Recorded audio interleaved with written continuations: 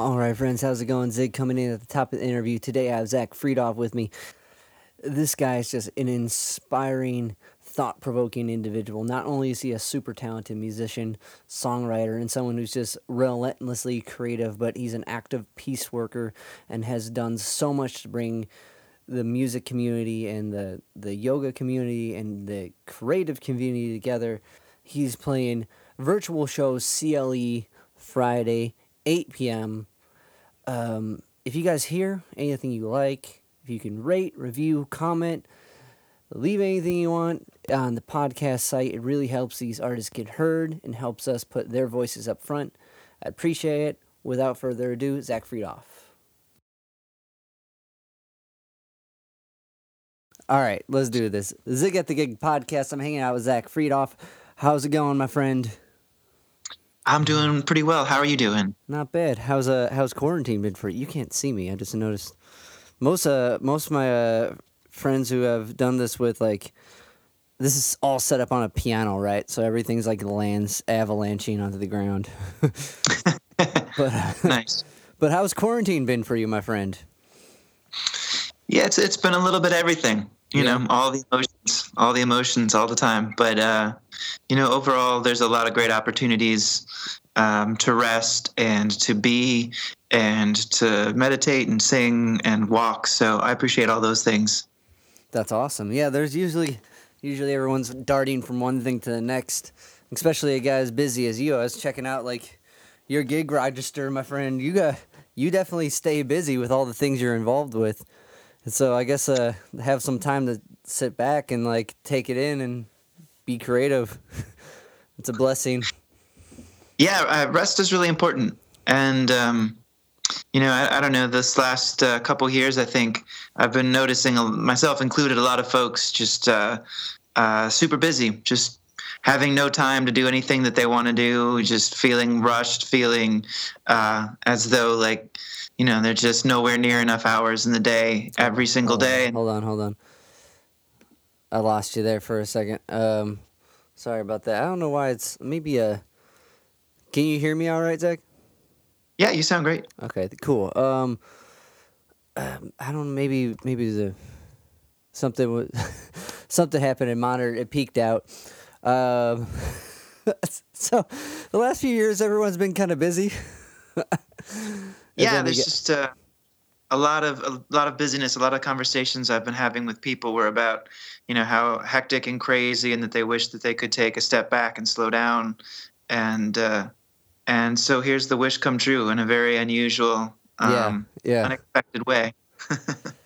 Yeah, as awful as the reason is, it is kind of good to have some time to like sleep in, man. Sit back and not have to be like, when's the next thing? Yeah, yeah, it's been awesome to not have to open my calendar at all. Yeah, just like it's fine. And you've been streaming a lot, man. You've been hitting the stream scene, so you're staying busy. How's that been as far as switching over to the digital realm of like gigging? It's different. It's different. It's good. It's a nice way to stay in some kind of connection with people, and just help me to continue singing. I love singing, and so I'm going to be doing it whether or not anyone's watching. So it is nice to kind of have that outlet still, and it gives me some other opportunities. Like, I've been doing.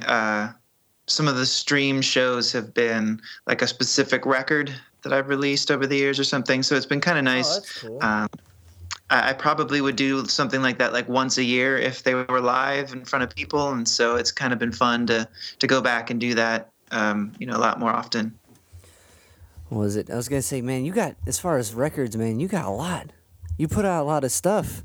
Like I have, yeah. your creativity just wrapping up my- exudes. I write a lot. Yeah. My 22nd record I was slated to come out in May. We'll see what happens if it still does or not. But What was it? Yeah, I was reading something. You did something with Gretchen. I did. Yeah. Last year we released a record called Shyla, which Well, was okay, so that was 21st record, not 22nd. Okay. right. Okay, got it. But yeah, so Shyla. Yeah, so Shyla, my friend Gretchen Plus, an amazing singer-songwriter, and she produced the record with me, and I wrote it all out west in places that really inspired me, and so the whole record is kind of an homage to wild spaces, wilderness, whether that's outer wilderness or the inner wilderness. Um, it's just kind of that sort of opportunity to Yeah. to look within and to meditate on those spaces that captivate and draw our imagination and challenge us. Wow. Sounds like a cool. So like you would go spot to spot, write the tune within that realm, kind of try to capture that in a song, and then you tracked it, or did you track it during the in that space? So I don't know. No, I I phrased tracked that it. weird. I'm sorry. Yeah, no, I tracked it afterwards. Got it. They were all written in the spaces, but I brought it back to Akron into a studio, and Nice. we had time to play with it, and had a lot of folks that I've worked with over the years, or folks that I've wanted to work with, that were able to come and play various things on it. So I don't think I've ever been more proud of a project that I've been a part of, and it still to this day kind of gives me tears and chills, and I think it's one of the best things I've ever done. That's awesome. How far west you go? Well, I go all over the country. For this project, I feel really drawn to the Teton Mountains in Wyoming, which is Okay. part of the Yellowstone Wow. Yeah. ecosystem. Cool, And so man. I get to spend some time out there every year doing shows and hiking and just kind of enjoying life a little bit. And so I really I felt called to create something for a few years, and it was just the right time. Nice. So when you're touring, are you doing a lot of solo stuff, or are you doing the full band? Because you got a big ensemble. It looked like 10 piece or something, like something. Yeah, the band varies. It's usually a 5 piece, but it's gone up to about 11 depending on the events and things. Usually, whenever I tour around, it's solo. The band has gotten kind of around Ohio, but hasn't done a whole lot outside of that. But Gotcha. I do a lot of solo shows, or I hook up with other songwriters and we'll do kind of shows together, or a few folks that we can kind of do duet sets and things. But Oh, that's cool. Was Gretchen one? we've not had a chance to tour together yet. Hopefully, we were sort of working on it. And then she released her record, and we put those plans on hold a little bit. And Gotcha. now, I mean, all touring plans are pretty much Well, indefinitely.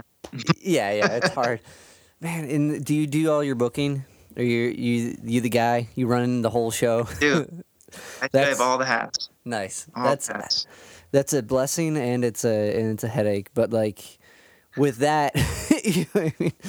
When you're Yeah, booking to go out, you got like there's like that magic medium. You can't go too far out. Like if you reach out to a venue like 6 months in advance, they're gonna be like, "Whoa, not booking that far out." And if you reach out to them a month in advance, they're like, "Whoa, you should have reached out 6 months ago."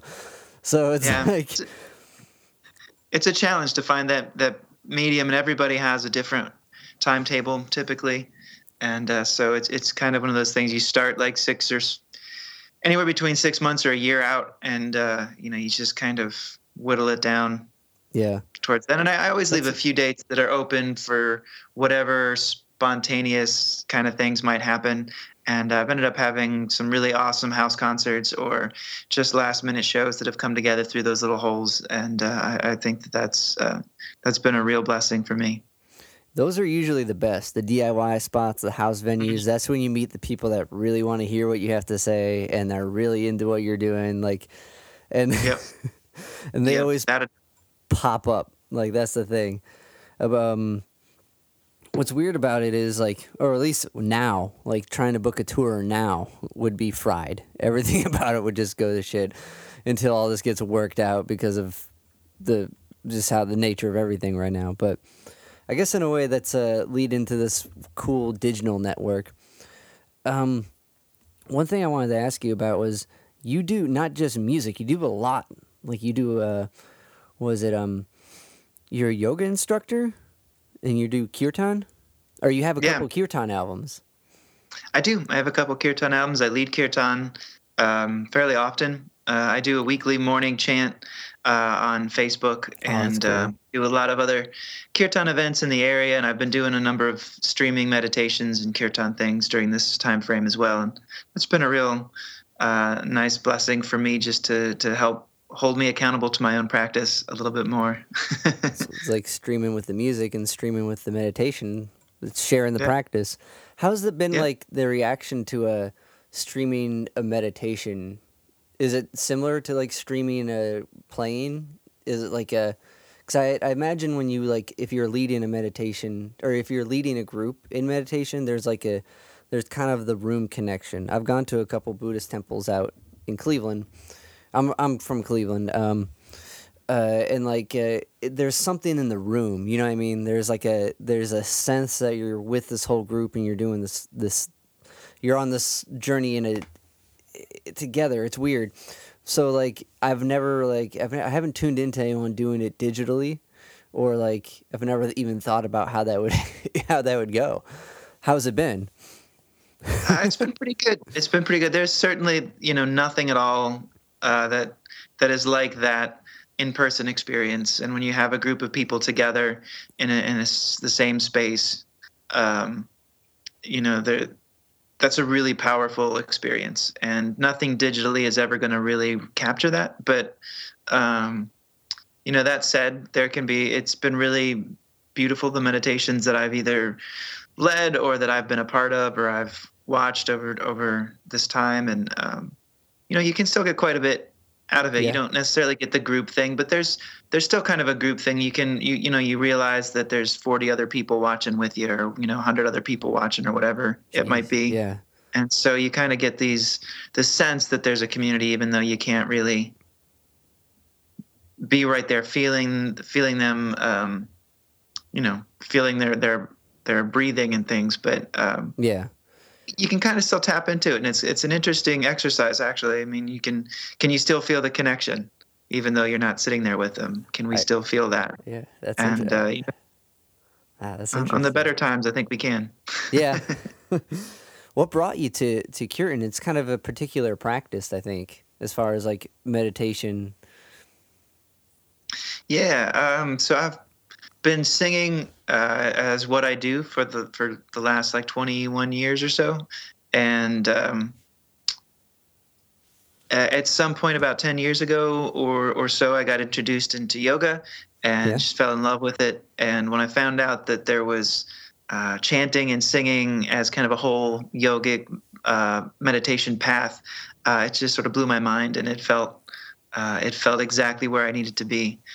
So ever since I'd heard about it, I have been learning and doing as much as I can to share that practice and that experience with people. And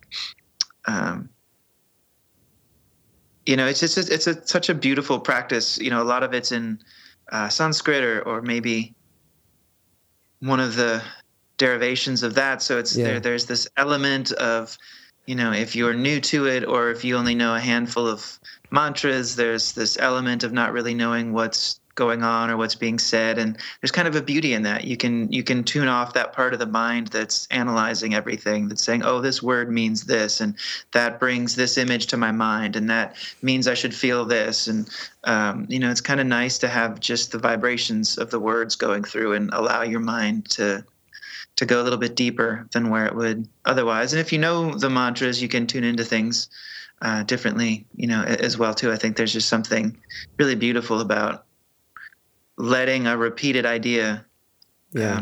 happen, and going with it. We tend to allow our minds to repeat, the negative aspects of things. That's usually what's repeated all the time, of worry and fear and not good enough and all those things. So it's really beautiful opportunity to let the mind repeat, some of the positive aspects over and over until we start to, really feel them and understand them. That's well said. I agree with that. I definitely think your mind's like, dude, you fucked up that chord. What? You know what I mean? It just, Yeah. whatever you Yeah. do that's not, calculated as executed right, your mind keeps Yep. bringing that up. They're like, dude, you did the thing peaked earlier in this conversation. Why'd that? You know what I mean? This thing, Yep. your mind keeps that loop going, and like, and for me, I found a really profound a new a new way to experience music when listening to music that I don't understand the language to. Kirtan, music from Africa, music for wherever. If the language is a different language, I don't understand. I'm listening to the whole thing differently, and it's like they kind of bring up. You're not being hung up on what they're trying to say or what they're verbally trying to convey, and you start to like kind of absorb this the song as a whole or the movement as a whole, and you're like, it's a different perspective. And if someone like who like yourself, like who's been singing for, you said 21 years, or who's been playing music forever, you start to get in this rut of like analyzing anything. Oh, it's a 2-5-1 and it's a ballad, you know what I mean? And okay, yeah, that line refers to that other thing Johnny Cash said 2 years, or whatever.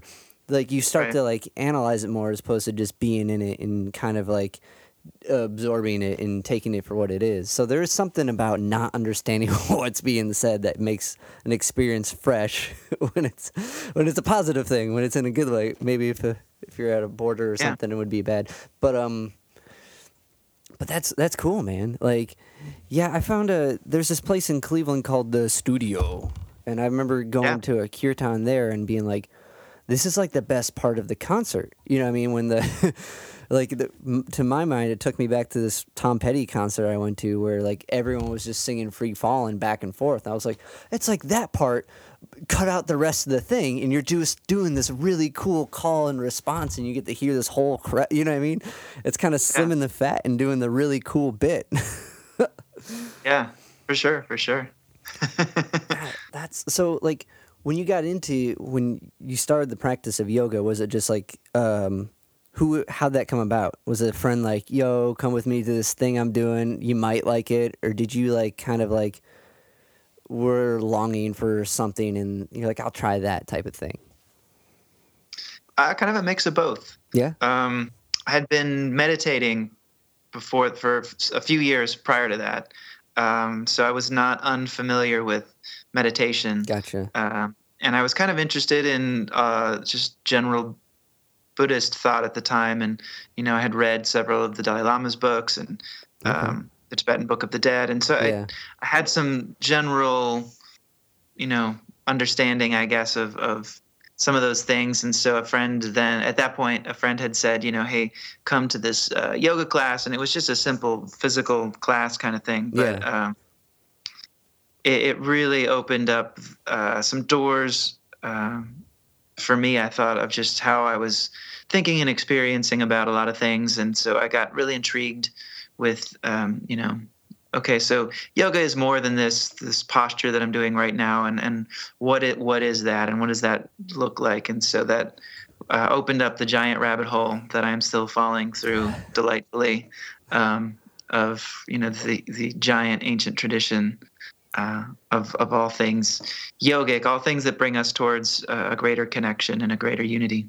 Yeah, it's wild. It's wild to kind of so if you went into it with that mindset, you're going to kind of see that practice where some people kind of see it as like burn fat yoga, you know what I mean? Like, or, a quick fix or a quit fit. But if you're going into it with that kind of mindset already with the pre-rec for like how yoga actually is, like you're gonna get that experience out of it, which is really cool. What kind of blows my mind is how old like those postures are. Like there was this really cool exhibit at the Cleveland Art Museum. That was awesome. That was a great exhibit. Okay, yeah, that was really cool. Like that blew my mind. I didn't realize how old just like a picture of a guy bending down. You know what I mean? Like, but that's not the part that really matters. It's going into that with that pre-rec, and then that becomes an extension of it. But wow, that's cool, man. What brought you to like getting into Buddhist stuff? Like, was there something like in high school where you're like a teacher was like, check this out, or what brought that to you? Self-study. I Yeah. think Okay. bit of it probably was one of the first musical things that really inspired me was the Beatles. Yeah. Like a lot of people, and I got I was just really fascinated with kind of the more spiritual, mythical aspects of Gotcha. some of what they did, and um, so as I would read more about them and learn more about John Lennon, then I kind of learned about um, their whole uh, time with Mahesh Yogi, and sort of the meditation that they Yeah. had done, and um, that kind of led me a little bit towards experience, like look searching out some of the books, and I think that the Dalai Lama was a bit more accessible Yeah, than definitely. than some of the other texts to me at the time, and so that was sort of one of the jumping off points that I had. And and around that same time I was also getting um, really inspired by Gandhi, and so I think those two worlds were kind of colliding pretty Gotcha. close to there. And so the more I read about Gandhi, the more I wanted to know about his practices and his um, spiritual conducts and codes and things. And I think that opened up an awful lot of these doors too. That makes sense. Have you read his autobio, Gandhi's? It's amazing. It's Yeah. a dense book, man. There's like a couple, like that's a big one. In high school, I kind of went on the same kick too. I'd read like an autobio. Someone would refer to a book within that book, right? And then you have to go find that source text and like kind of tear it apart. And like, Yep. so for me, like kind of tracing where things come from, that just clicks a thing that's like dopamine. Ha! I've heard of that one too. You know what I mean? Sure. So at this time, you when did music come in? So like, did you start playing guitar, and then like you had a thing with your appendix, right? That kind of made made music the focus. Like It did. I was listening to an interview you did on, I think it was on YouTube somewhere. Where you said you wanted to do basketball. That was kind of like, is this true? Am I hearing it right? Yeah. Okay. Yeah. As all the way up until high school, basketball was my sole thing. Yeah. I loved it. I like ate and breathed basketball, and played all the time. And I was okay, but I never would have been anything super great, I don't think. But when I was getting into high school, my appendix ruptured, and it took a long time for the doctors to figure out what was going on. Yeah. And so it should have killed me. It pretty close to tried to. And so I was in the hospital, and I had a fairly long recovery, and I was definitely not going to be playing basketball that year. Like the time frame of when this all happened, there was just no way that was going to work. And so it was a big life shift of, this thing that you've been breathing every day is not going to happen, at least for a year. It's clearly not going to happen. But some friends brought me music to cheer me up. Like what? What was something? Were they bringing records, or are they bringing you stuff to play? Bringing me cassettes. Nice. There's no music in my family. Like my family likes to listen to music, and I feel like they had a really great taste in music. They definitely, my dad especially, got to see so many shows growing up, and whenever he would say, "Oh yeah, I saw them at this little 50-person dive bar somewhere," and just like, "Oh man, you got to see that. You got to see them." Who was some of the dudes? I mean, they saw just about everybody, like everybody from the Motown era, like Stevie Wonder and James Brown and the Talking Heads. And my very first concert, when my mom was 9 months pregnant with me, they went and saw Prince and James Brown, or Rick James. And so, oh man! So I feel like that is probably what made me what I am today. That's why you're so funky. I think so. But yeah, so But as far as like musical performing ability or interest in music, like there's just as far as we've ever searched in our family tree, we've never found anyone else that has it. So it's always saved up for me. But they brought me in some music to sort of cheer me up, and it was someone brought me in the White Album from the Nice. Beatles, and Okay. I'd heard some of the songs before because I did like to listen to the Oldies channel, and that Yeah. was, but it's just never really. I guess I'd never had the focus to just sit and actually listen. It was always I was doing something else when the music was on, and so something just really came over me, and I was so moved. I left the hospital and was immediately like, I need to play an instrument. I want to play music. I want to play music, and my family was very confused for a while, and when I first got my hands on a guitar, I just wouldn't put it down. And That's so awesome. like, So like a solid year passed before I even like let it out of my hands. that's wow, man. Like so okay, so the White Album, that's kind of, I'm trying to think of like in high school what my friends would have brought me, and I don't think it would be cool like that. You know what I mean? My friends, I don't think would be dropping me some cool stuff. Because I kind of went into high school being the music like guy. I gotta, what, dude? Have you heard of Jimi Hendrix? You know what I mean? So coming like Sure. that's interesting that you had all this focus and all this like drive to do one thing, which was basketball, and then like they kind of being able to shift it and hear like.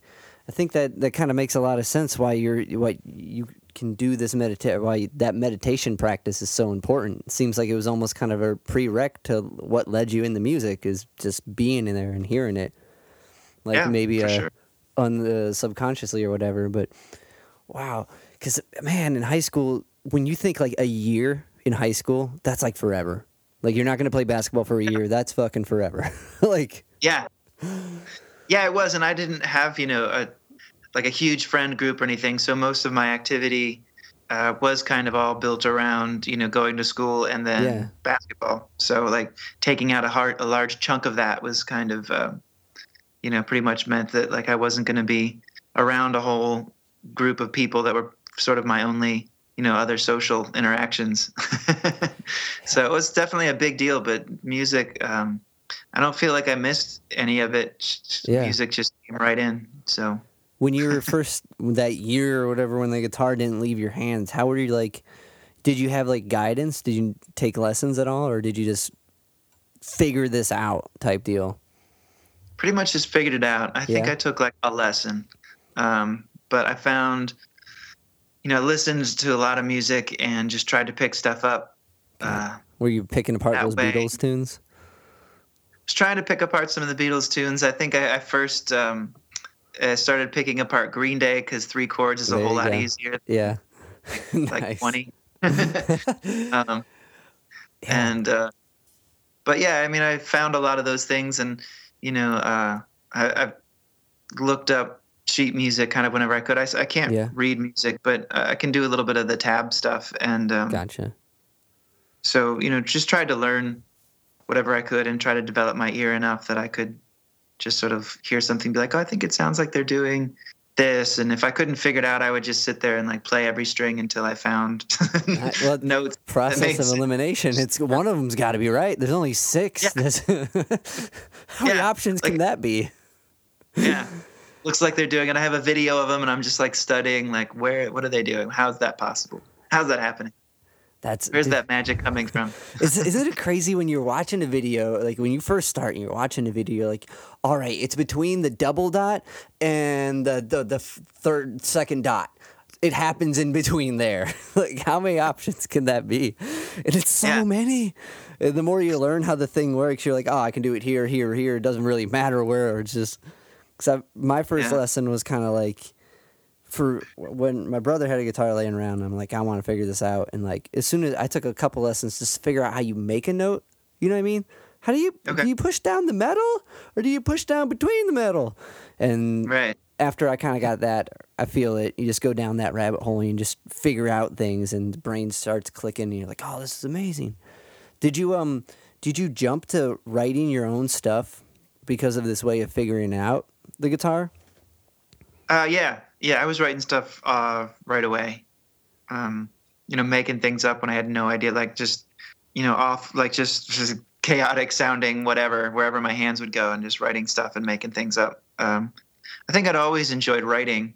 Like even as Yeah. a little kid, I was always excited about creative writing and writing little stories. And I read all the time, even from pretty young age. And so I think it just seemed really natural that I would just be writing things. So it was there the need to create, or the wanting to. That's Yep. interesting, man. I like there's a certain thing to, like, when you're figuring it out and you're like you're playing something, you don't think anyone's ever done that thing before. Me and my bass player were having this conversation where they're like, "Oh, no one's ever," he was like, "No one's ever not played with a pick. This is it, man." You know what I mean? I'm gonna make my own Yeah. style. But when you're that, like, fresh into it, everything's like an open door, and I think that's Yeah. like an important mindset to try to keep throughout. Like, for someone like you, you've written 21 albums, like, there are 21 albums worth of material. Let me put it that way, which is a lot of writing. Like, what how how do you not, like, do you got like a practice you do as far as writing, or do you just never stop? It's mostly kind of never stopping, Yeah. just writing. I write a lot. Um, and some of it is stuff that I like, and some of it is not good or not things that I like. And each song is kind of a process in itself, and it's kind of a Yeah. bit of a learning practice. um, and you definitely get into, I've definitely found times that I've gotten into kind of a rut of like, oh, I like these general chords, and I feel like this song reminds me of one of my other songs, or Yeah. this melody is kind of going the same place. So this theme is, a very similar theme to something else. And usually those are the times where I do what I can to get away from myself. So the very first time that I had an abundance of that feeling, I went out and created a kind of duets record. And the idea was, I got together with 17 other songwriter friends, Whoa. and we would, write a song together and then record it as a duet kind of thing. And so it was just a really beautiful opportunity to have that, whole new idea of writing, Yeah. put in, and just sort of being like, okay, well, we write very differently, and here's something I would never have written. And some of those are still some of my favorite songs, and some of them, I don't play all that often, but it's, it was really, really helpful for me, for the process, and to kind of hear some things and hear, a different interpretation of chord progressions or of melody. And I think those have all strengthened me and helped me to grow. And I developed, really beautiful friendships out of it all. And ever since then, I've really always enjoyed co-writing and opportunities to write with folks whenever I can. So that's been a big help. Another one, when I was writing Shyla, Yeah. I really wanted it to be a different record than anything I'd done before. Like the emotion that was kind of coming through me, and the feeling of that physical space meant so much to me that I just didn't want it to be kind of more of the same. So one of the key things that I did for that was put my guitar in an open tuning. And I really didn't dabble much with open tunings prior, a lot because I play all the time, and I didn't want to have either, Multiple 5-minute tuning breaks guitars. or multiple guitars. And so I really kept a lot of that to a minimum. But for this, I felt like it just needed to have this big open tuning, this big open feel, to really try to begin to express what was going on. And I think that has also really helped open up some doors in my mind and in my abilities to, like you were saying, that whole idea of where like everything was new. Yeah. And it was just sort of like, looking at this guitar and strumming and being like, I know what a guitar is supposed to do, but I have no concept. Like, I don't know what these chords are. I don't know, I could kind of, if I took 20 minutes, I could maybe figure out a key that it's in, sort of, but like I didn't really know what I was doing. And it was all just back to what sounds good. How does this sound? Like, what is making a sound that I want to hear right now? And so it was a really nice process to help bring me back to that beginner's mindset, and to that childlike awe and wonder. Yeah. Wow. That's open tunings are a trip. I'm at that point where you said you didn't want to be. You didn't want to be the guy with multiple guitars. I'm the guy with multiple guitars. Sure. I play in a band called C Level Letter C Dash, and the last Okay. record is all like, I got, okay, these 3 songs are out of open C. These 3 songs are out of open D. This one's in open F. Going to all these gigs with like 3 different guitars is dumb, but there's something to that open tune guitar that you get that, like how you're saying, that vast space with it. And like for the record, you when you were going to all these places that were vast, that sounds like an amazing way to capture that sound is bring the guitar Yeah, there. yeah. Like that's really Yeah, cool. it worked out really well for that. It definitely helped to express what that was trying to express, and I found that I could express things, and that I would never have been able to express in standard tune. Just some of the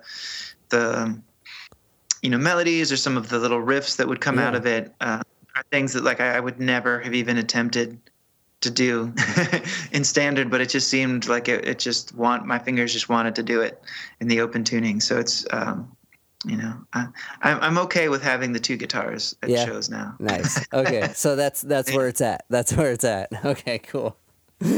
Yeah, yeah.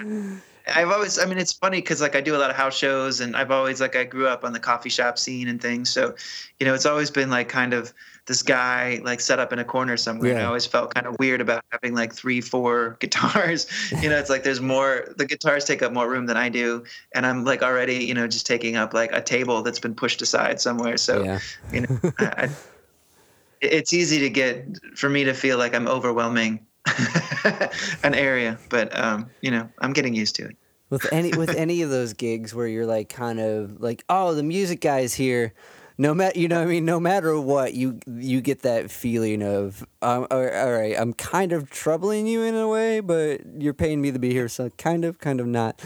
Like, and no Yeah. matter what you do, I feel like you take up that table, or you have to ask that person to move from that table before you start, and it's Yep. that weird. Yeah. Mutual trouble. Yeah. I do a lot of bar gigs. I've done a lot of coffee gigs. Coffee ones Yeah. are weird, like in a good way. Like I'd rather be around the caffeine. I feel like Yep. there's a more like active audience mentally, but maybe not. I don't know. But you gotta be quieter, which is weird. And at the bars, you gotta be louder. I don't know. It's a weird beverage volume ratio that that seems Yeah. to be different in every spot.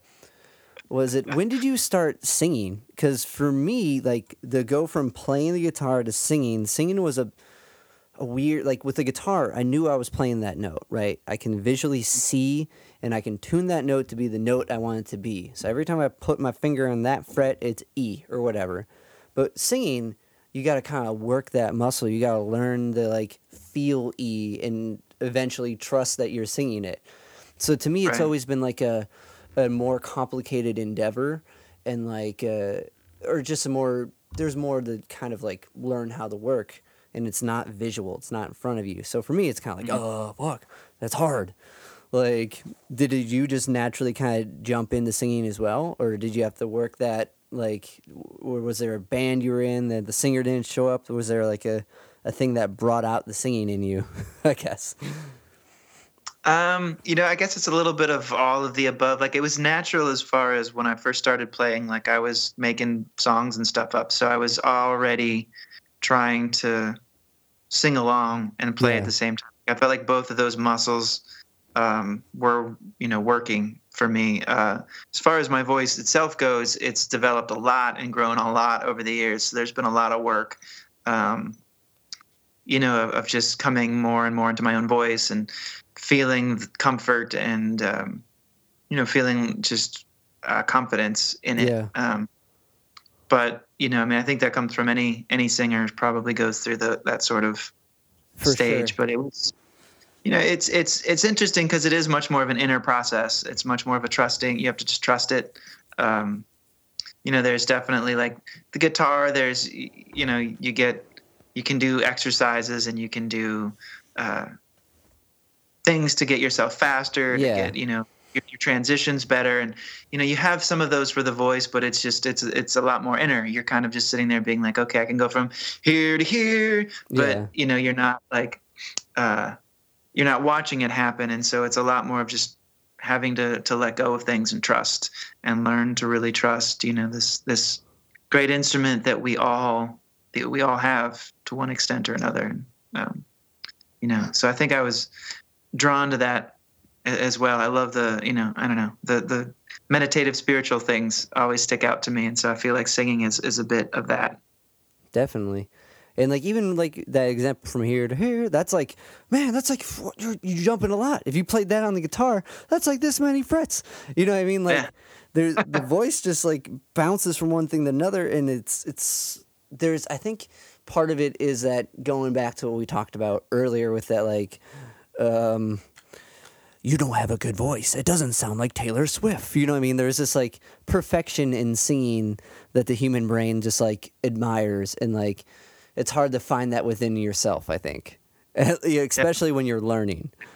And like, yeah, it's definitely a challenge. It's a challenge. I was really I feel very grateful that when I was starting and learning to play that voice was fairly silent for me. I feel like it's gotten louder over the years, but when I started out, luckily it was pretty quiet, and it was just like I'm learning, I'm figuring things out, and people. I had very supportive parents, which was I'm so grateful and blessed for. And the very first open mic that I ever played at, where was it?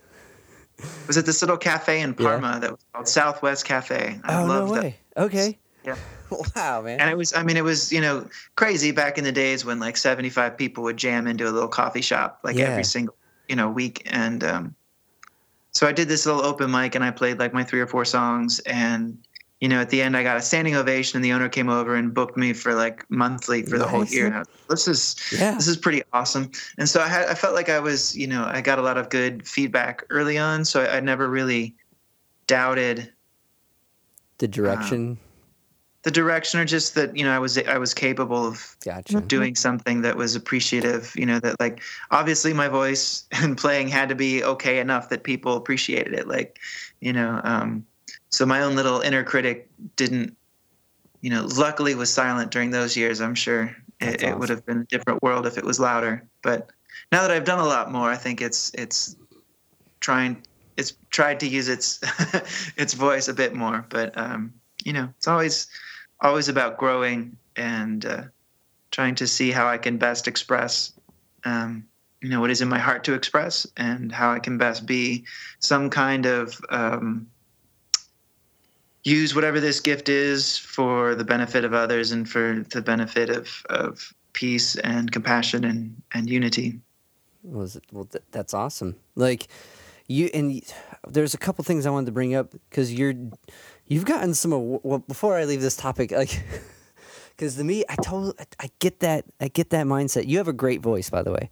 Like, I've been tuning into your live streams, and I'm like, I can, like, as someone, like, I listen to myself over and over and over and just try to sound okay. You know what I mean? Like, and like part of that's just me being like, I'm okay with me. So when I hear someone who's just like, that's great. You know what I mean? I know there's either like they just got it or they've put in the work. And like, it's awesome to hear that people put in the work. I don't know. To me, it makes me feel less crazy. So that's awesome. Who was running that mic night in Parma? Because I've done a bunch of nights in Parma, but this was probably before I was hitting some mic nights. Probably was.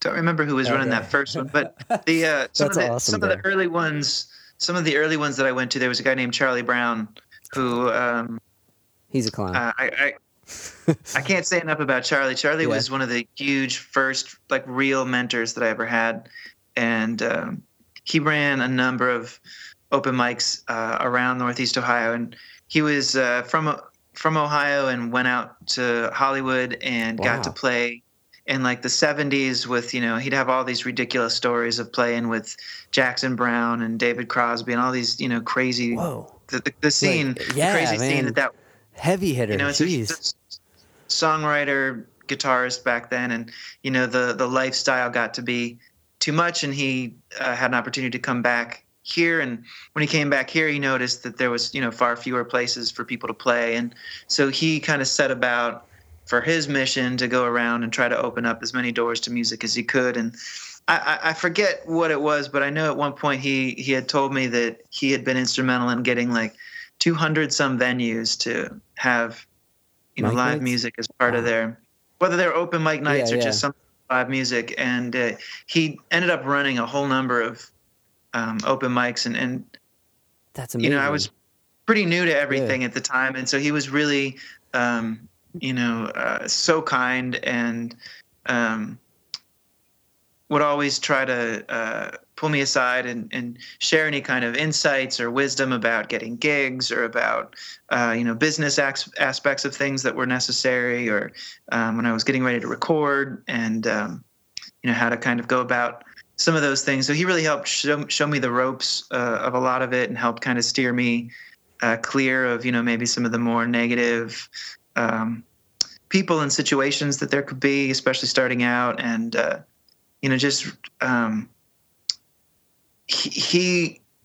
it was such a beautiful experience to sort of watch his open mics, because he would give the same level of care and attention to every performer that got up there. Yeah.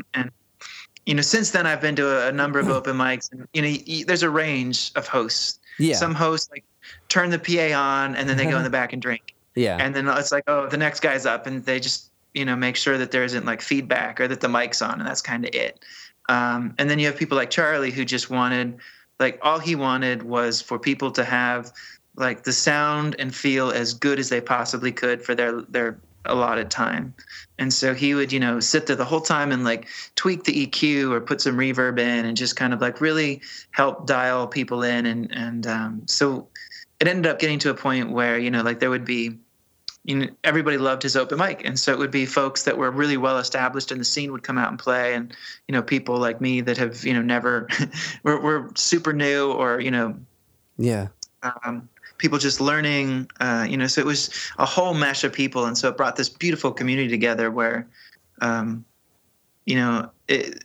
feel like it's very rare for an open mic to have that kind of community, where the real seasoned, established musicians are there with the brand new people, and they both are interacting. And, there was a lot of opportunities for the newer folks to get opening gigs, or to get other kind of gigs or help, or just even have somebody that you kind of look up to. It's like, wow, they're playing, the big club, and like they just said that I sounded good, or they liked the song I played, or something, and like that is just a huge experience. And, I don't see it enough nowadays, honestly, but it was really helpful for me, and I'm so grateful for that whole experience.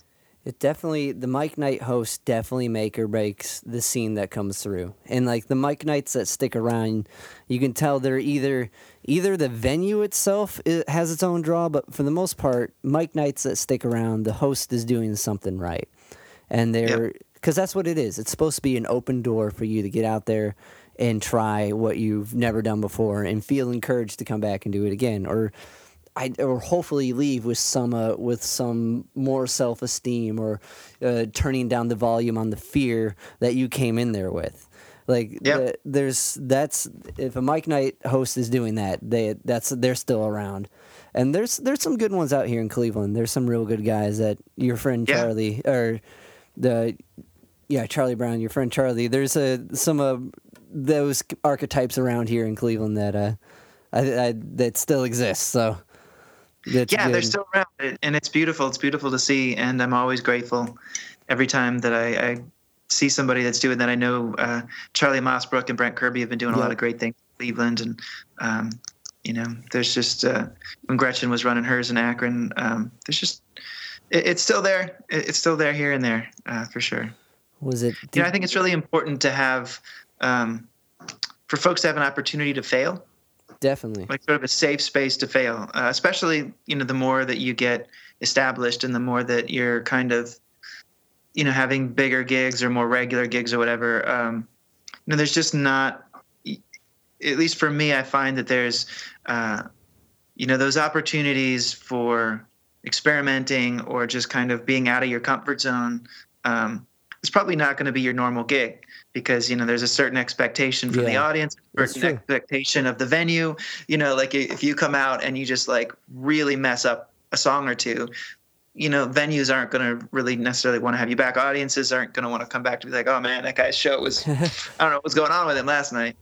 So it's really nice to have that space where you can be out there and be like, okay, this is a brand new song. I'm going to mess it up, and here it goes. Or, here's some other random thing. Or, just the three of us have never been in a room together and we're all friends. And so we're going to get up on stage and sing this song that we like half know. But it's just these beautiful opportunities that, are not perfect, but allow us to grow, in a far deeper rate. And we don't have enough spaces. People can really confidently kind of just do whatever they want to do and not have it be so well rehearsed and so well like put together. So I applaud any of those places that are out there. Definitely. There's definitely a thing about being welcome to mess it up, because then when you go to that regular gig, you've taken that song that you've messed up enough times that you can pull it off in that space where it has to be right. There was a couple other things I wanted to ask you about. There was the Parliament of World's Religion that you got offered to play. Can you elaborate on that? That's like an epic note to have. Like from going from a Parma Mike night to winning that gig to winning this gig in a way, like how'd that come about? So I've been doing a lot of interfaith work in Akron. There's an interfaith council, and it's just part of some of the peace work that I've been doing. And I had an opportunity I'd never heard of the Parliament of World Religions. It's been around since 1893, I think it was. But I'd never heard of it. And it came to the U.S., which it travels all around the world. And so it came to the U.S. and I was given an opportunity to go and just experience it. And it was such a beautiful, moving experience. I'd never really, I haven't had any experience anything like it, with 10,000 people that are all kind of on spiritual paths. And it was, everything from like the very high profile people and their traditions or their religions, or, the famous people, to just general practitioners or seekers. And everybody was like commingling and mixing around, and just all of these ideas and all of these beautiful people all there for the idea of, we're one human family. How do we make this work? And how do we just try to uplift each other and put all of the other things kind of aside? So after that experience, I was really moved. And so I had applied and reached out to see if I could perform at the next one. And they invited me to do so. Nice. So nice. That was really amazing. And that one was in Toronto, and I'd never been to Toronto before. And loved Toronto. I was really excited about that. So it was a really cool experience to be there and to be, again, with all of those people and all of that wisdom and that tradition from, so many indigenous traditions around the world to all of the major religions to, I forget how many were represented. It was 100 and some different traditions were represented. And you're just walking the hallways with people from all of these different paths, and they had all sorts of workshops and talks about things so you could learn more. And, you just would maybe be sitting next to somebody at lunch that, has been practicing this tradition or this lineage for decades. And there's just so much wisdom, and it was so beautiful. So I highly recommend that if that sounds interesting to anyone listening, that you check it out whenever it comes around. I doubt it will be back in the U.S. Because it travels around. So it's probably going to be a while before it will be back. I mean, who knows? Yeah. Well, we can probably all tune in digitally now, but that's that's so wild. Like to be on. Well, sorry. It was just a big. I felt very honored because I'd have only been kind of practicing, and I've only been singing for 2 decades, and I've only been practicing kind of my own spiritual path of kirtan and yoga for about a decade. And so I felt very humble to be invited to be a part of, that sort of stage where people have just like, that's been their tradition for their whole lives and the lives of everyone they know and their culture, and so it's just it's very humbling. It's almost like the spiritual open mic night. We got this new guy. He's been working on some stuff for a while. He's gonna come. Was it like what that has to be, because like it has to be a humbling experience. You're around all these people, like you were saying, that have been practicing for decades, and they all have a unique and individual wisdom and practice that they've spent years and years and years perfecting and understanding. And like going into that, was it like a tune? Was it a couple songs? Like, how do you even prep for that set? Like, that's... I mean, I just prep by trying to be as open as I can, and whatever happens in the moment happens. Yeah. I feel like that crowd would be open to a lot of things in general, just because like it's. But I mean, you'd been asked to go there, so they know what they're getting. Like, was it like a song, or did you like do like a whole like type of show? Like, it sounds like it'd be kind of like a tune or two, and then they bring people up. I don't know, but yeah, I got to do it too. I got to do one song in kind of the big, giant atmosphere, and then I got to lead a whole kirtan workshop. Cool, man. So, and that was pretty huge too. So I was excited about that. Was there some of the kirtan heavy hitters, the Dasas, the Krishna Das? I'm trying to think. There was not the Krishna Das, but there were some definitely some folks that have been doing this for quite a while. So, awesome. But it was just a beautiful experience. I really appreciate it. I think one of the things I took away was that there was far less judgment than I expected, just in general. Everybody sort of, was pretty okay with each other, and everybody had their own little bit of wisdom or their own little way of seeing the world and speaking or sharing or whatever. And, so it wasn't like, there just didn't feel like there wasn't that atmosphere of, like, are you a genuine teacher, or are you, how long have you been doing this? Like, what are your credentials? Gotcha. It was just kind of like, they could view in like, is this genuine? And if it's genuine, then cool. Like, then obviously we can connect.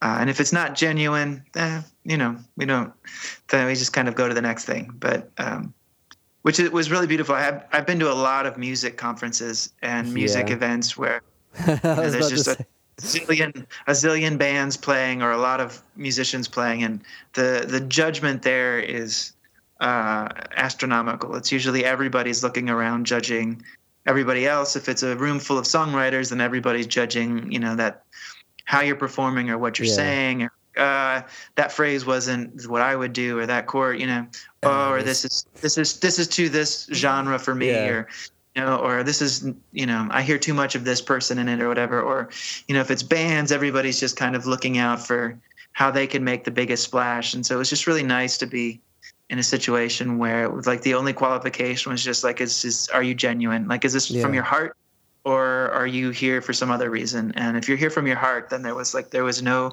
judgment, no difference. You were just, smiled upon and hugged and welcomed. And so amazing. I love that. And I've ever since my first experience with that, like, that's been a huge part of what I try to bring to anything that I do, especially if it involves other musicians or, other things. It's just very much like, we have, enough judgment in our lives. Leave all that at the door.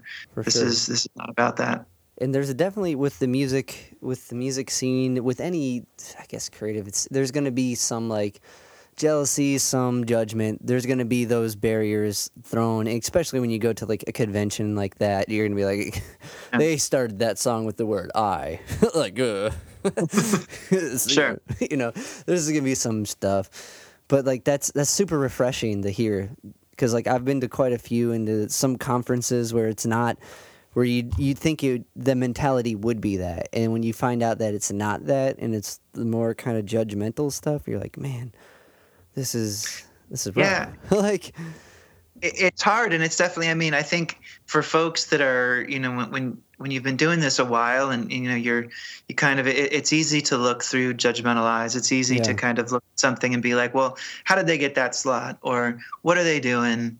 that people seem to be excited about, and you just analyze things a lot as opposed to feel them. So whenever I'm in those atmospheres, I really do everything I can to pull myself to a state of kind of like, if I didn't know anything about this, how would I be feeling? Like, can I just sit and watch and learn? And my favorite thing is like I think I love being inspired. I love that it's like the positive side. Like, jealousy is kind of like the negative aspect of the same thing. But like when you can be inspired, you can look at somebody doing something great. And instead of saying like, why am I not up there? Or how did they get that? Yeah. You can just watch it and feel it and be like, man, that made me feel something. Yeah. And I want to make people feel something. And so like, how can I push myself to make people feel more, or to make people feel the way that I just felt? And so I love those experiences. Like I just sort of, every time I see somebody play, like I kind of just have this mental thing of, I want to feel something, like move me. Yeah. Like I want to feel that. I don't want to be in my head thinking about like, oh, that chord progression was interesting or whatever. I want it to be more of like, this is, music is an expression beyond words, beyond language. So take me there, and let's see how I can feel there. I love that. I love that philosophy. That's awesome. That's a great mindset. I've never thought of like inspiration and jealousy being the yin and yang of each other. You know what I mean? Like being the shadow cast and that's really cool. Is this so? Like, did you go into this conference with the Big Love Network? That's something you co-founded, right? Or did you come out of it with that? No, the Big Love Network was in existence prior to the conference. And for our listeners, what exactly is that? It's so difficult to explain. Yeah. So, yeah, it's this it's a little nonprofit that some friends and I started. That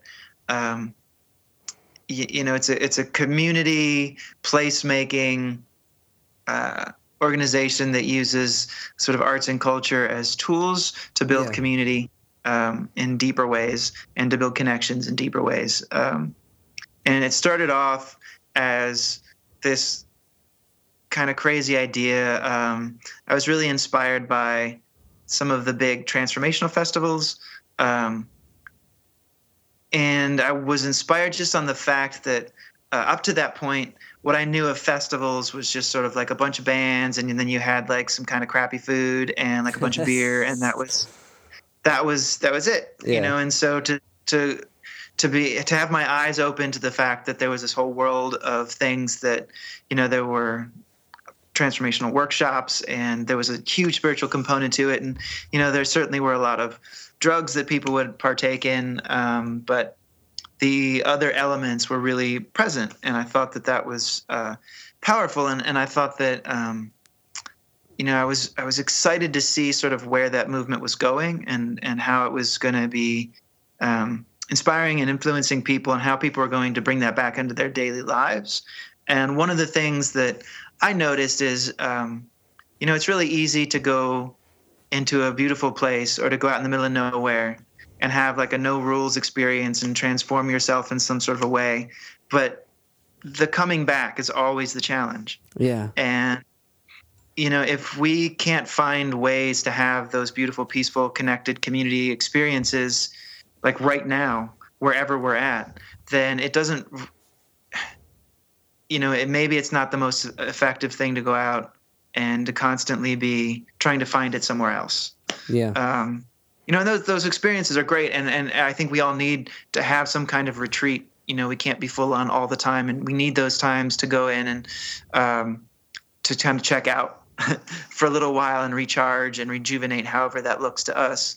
But anyway, so I was inspired by that. And so I wanted to create a festival like that, but in an urban setting, like downtown, and just have it have the constraints of being inside during the wintertime when there was little else to do, and people were kind of, there was seasonal depressions, and there just wasn't the connection that there typically is. Yeah. And so how could we build something like that? Is it possible? Could it be done?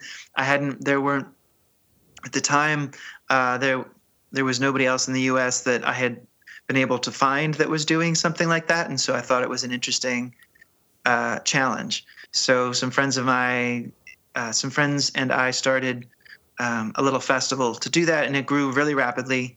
We did it for about 5 years, and after the second year, we realized that the things that we were trying to do were more than just a one-day festival. It was more of an organization and more of, we really wanted to see the transformation of our community. And you're not going to do that in one day, no matter how hard you try.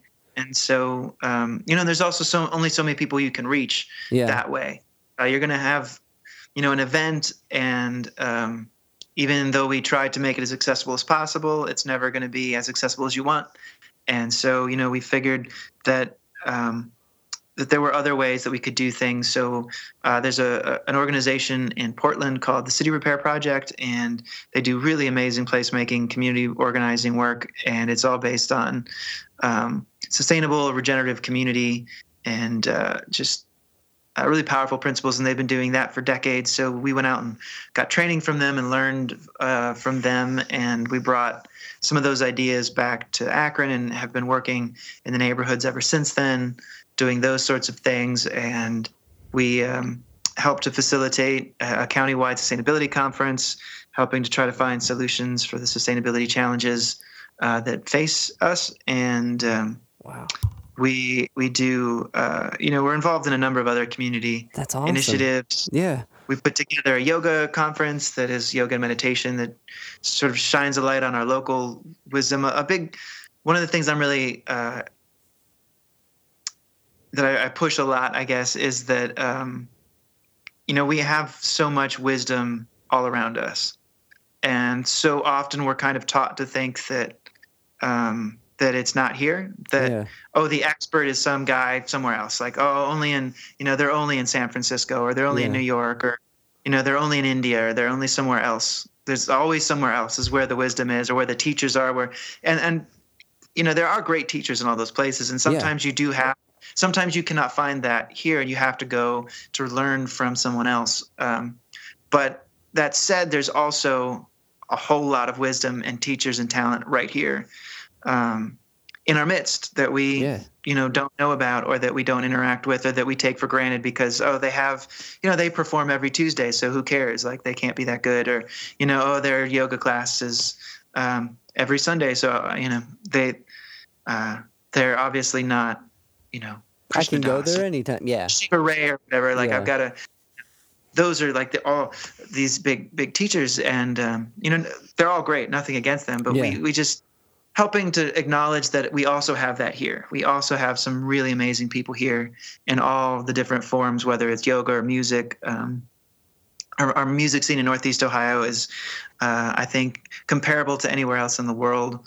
The depth of talent that we have here, the creativity, the community, and as I've toured around the country, I don't find it elsewhere. It's something really special, and we take it for granted a lot. So I just always try to make sure in the things that I do that we highlight, wisdom right here. And it's kind of one of the things that we've lost touch of, that ancient traditions and traditional and indigenous traditions, like they were very associated with the land, the very land that they were on is a part of them and their story, where they came from. You can't really have the story of you without the story of the land being part of it. And we really don't have that much. I mean, there's some of us that have a strong passion for the town that we live in, but, aside from that, it's, if we had to, we could move to Chicago and then, still be fine. And get those T-shirts. And the story would, change all that much, but there's really something to be said about our the actual land and soil and trees and water that, embrace us, that we have grown out of. And so, there's a wisdom there, and there's a wisdom all around us. And if we can look to that,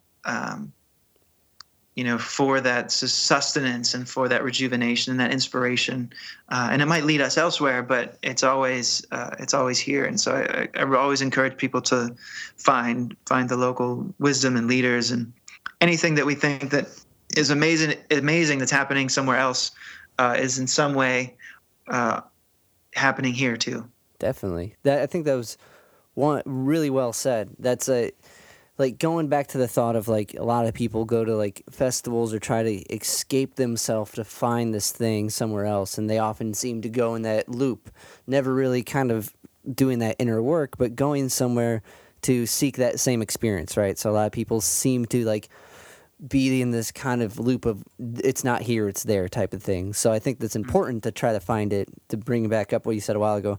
I think it's important that to try to point out that it's here, and like even more important, like you're saying, this, you're right, the land here, everyone's here, everything around here like is just as good. And like I'm what that came to my mind initially is when I studied at Tri-C, and like the teachers there were like more intense, and like the classes were better than like going to, not the dog CSU, but going to a bigger school.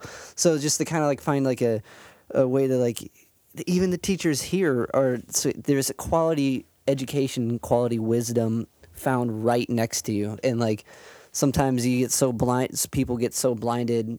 I should say me. I don't mean to put you. I'm using my I words. So I get so blinded, and you're thinking it's somewhere else, and you're going to find this. I'm going to meet the guitar player from Spain because that's the guy who's going to teach me how to do the rasgueados right, and like you know what I mean. But that's a really well thought out point, and that's a really cool thing that your organization is doing, is bringing it all back home. That's awesome. And that. So that happened before that conference, like the start of this. And where were those concerts, or the first couple festivals at? Were they in Akron?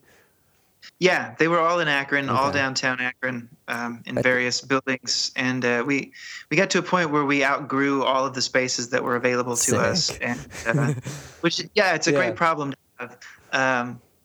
And it everything has a life cycle. Yeah. We tend to think that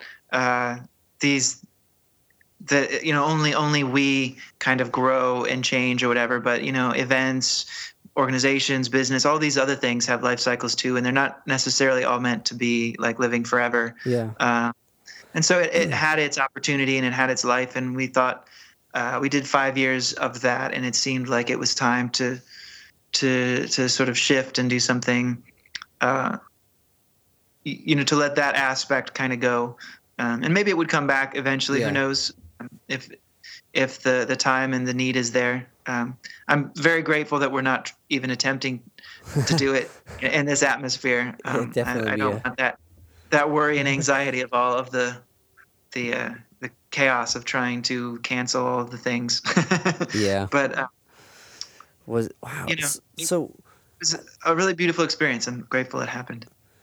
And I think that kind of goes back to your point of bringing out how amazing the Northeast Ohio music scene is, which is even like in a situation like now, a local is starting a nonprofit for gigging musicians to make a little bit of money digitally. You know what I mean? Like the virtual show thing has been like an amazing idea. I'm sure everyone had, but for God to really stick through and make it happen, and find a team and find a way to make it work, and handpick people who lost like not just like popular musicians, not that, but people who gig out all the time and have a significant loss of like work.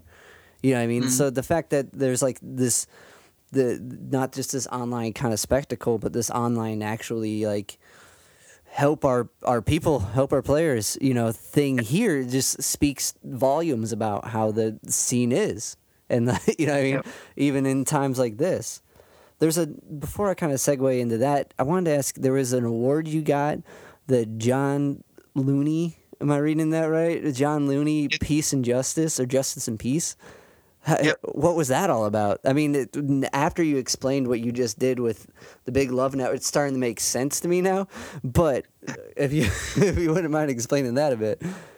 Sure. So we've been running Big Love now 7 years, I think it is. Okay. And prior to that, I had an organization. It's still around, but a lot of its work has kind of transformed into the Big Love Network stuff, but called the Akron Peace Project. Yeah. And that's been around for about 10, 12 years, something like that. And our whole goal was to try to encourage and facilitate peace and nonviolence in the self, the home, and the community. And it looked a lot of different ways. There's a lot of ways to facilitate that. And we tried to bring different practices and different ideas to the community. We had created, it started off as an Akron Peace Week, which was an official week in October for the first few years. And that grew to a point where there was a couple of groups around the state that petitioned the state so that there was an Ohio Peace Month, or Ohio Peace Week. So it grew to a big Ohio thing, and then in Akron we were able to move it.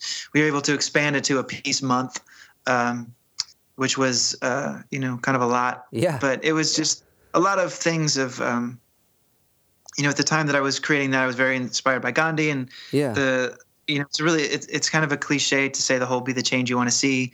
People say it without a lot of depth of meaning, but when you really contemplate that, meditate upon it, it's pretty huge. Like every aspect of everything you do. Like, how can I, instead of just complaining about something or, putting the sad or angry face on Facebook, like how do I participate more in what I want to see as opposed to what I don't want to see? And so we tried to find ways that we could do that. And there were groups around that would talk about peace, and it was very much the outer peace. Like there's got to be stop the wars, stop the violence. Very necessary things. But then there would be other groups that were talking more about in order to do that, you got to have peace within. And so both are very valid, except for the fact that they both need to work together. And there didn't seem to be a lot of organizations making the bridge or spending comparable time on both things. So I wanted to find a way that we could help to bridge those two ideas. And, I certainly didn't want to reinvent any wheels. So if people were doing things, find ways to highlight and encourage them to do that, and highlight those bridges to happen between the inner and outer peace work.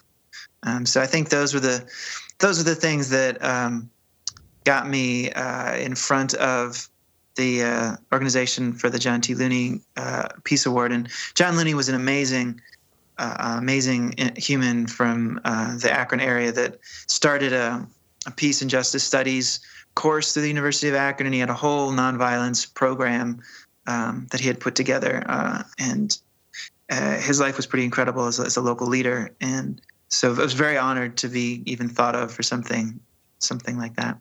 That's amazing. Well, you're doing it, man.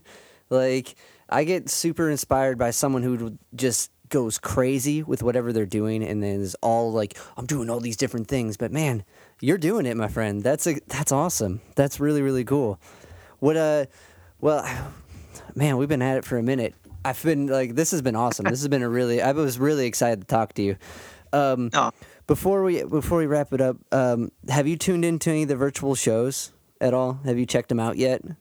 I have. They're great. Yeah. I love what's going on. Yeah. It's such a cool experience, and I'm super excited that you're going to be playing one, which is Friday, 8 p.m. What else can we expect from you? What we got going on? You got a lot going on, so I think there's got to be a lot from this, my friend. But is there any like recordings in the work? Any projects like in the I'll lose my words. In the recording, in the reel. God damn. I couldn't say real. But I've always got something kind of going on. My band, The Bright Lights, and I have been wrapping up a record that's going to come out called Automagical. And we were shooting for mid-May for that to happen. Yeah. I think it might get pushed back a little bit. Clearly, we won't be doing any live thing around it, sure. But we've been releasing we've released 2 singles so far, and we're going to be releasing another one next Friday. So that's kind of the next music release. I've also got some more kirtan recorded music that I'm going to be releasing over the next few weeks. And I'm always looking at recording and I began work on a few more collaborations with some folks that I might be able to hopefully I'll be able to get finished up somehow in this There's time. Next few months. There's Next few months, time. yeah. Was it? Yeah. Oh, man, I didn't even get. When did the band come around? When did you go from like doing the solo bit to the band bit? Was it just like during those early years where you're always trying to do that? Would you say, or is it kind of like you got to a Yeah, point where? I mean, it's been on and off. I still do the majority solo stuff, Yeah. but the Bright Lights have been with me for I think about 11 years or so, and Okay. My guitarist Charlie and I have been playing for probably close to almost 15 years, 14 years or so. So this is definitely the best and the longest band and friends that I've had as far as that goes. And prior to that, it was, I started off and none of my friends played music. Like I didn't know people that played music. Yeah. So it was just natural that I was just going to be playing music. And so I'd meet people through open mics or whatever, but I never really had a big sense of like the friends that just hung out and jammed all night. Yeah. Well, that makes sense. So you came from playing. So whenever I basketball. started, so whenever I started playing music, through the open mics, I had an opportunity to have some folks took me under their wing and helped me out. And when I first started my first recording, there was a group of studio musicians who were amazing, and they really took me under their wing, and so they played on my first couple recordings.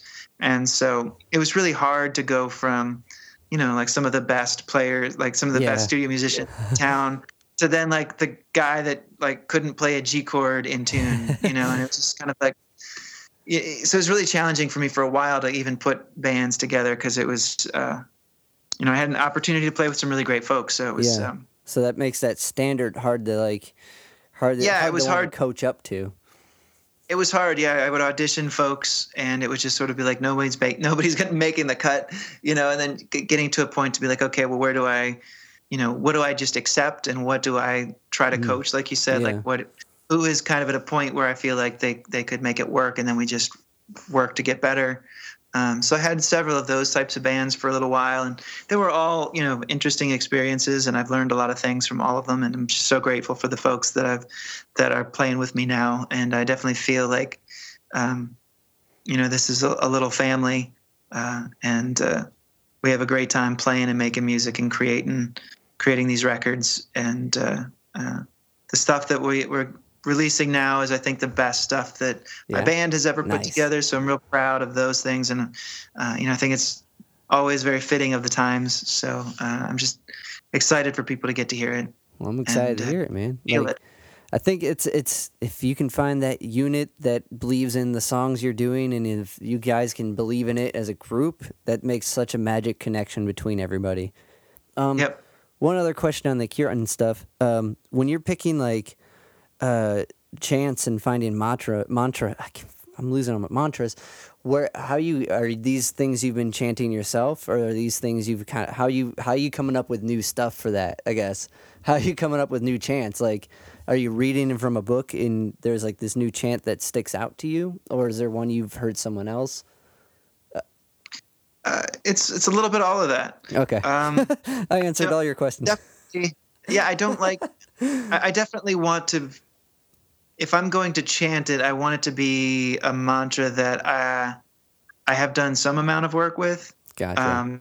Some of the mantras I do daily, and I have a much deeper well of experience with, and some I just learned about, whether I heard someone else do it or whether I read about it in a book or came upon it through some other teaching. Before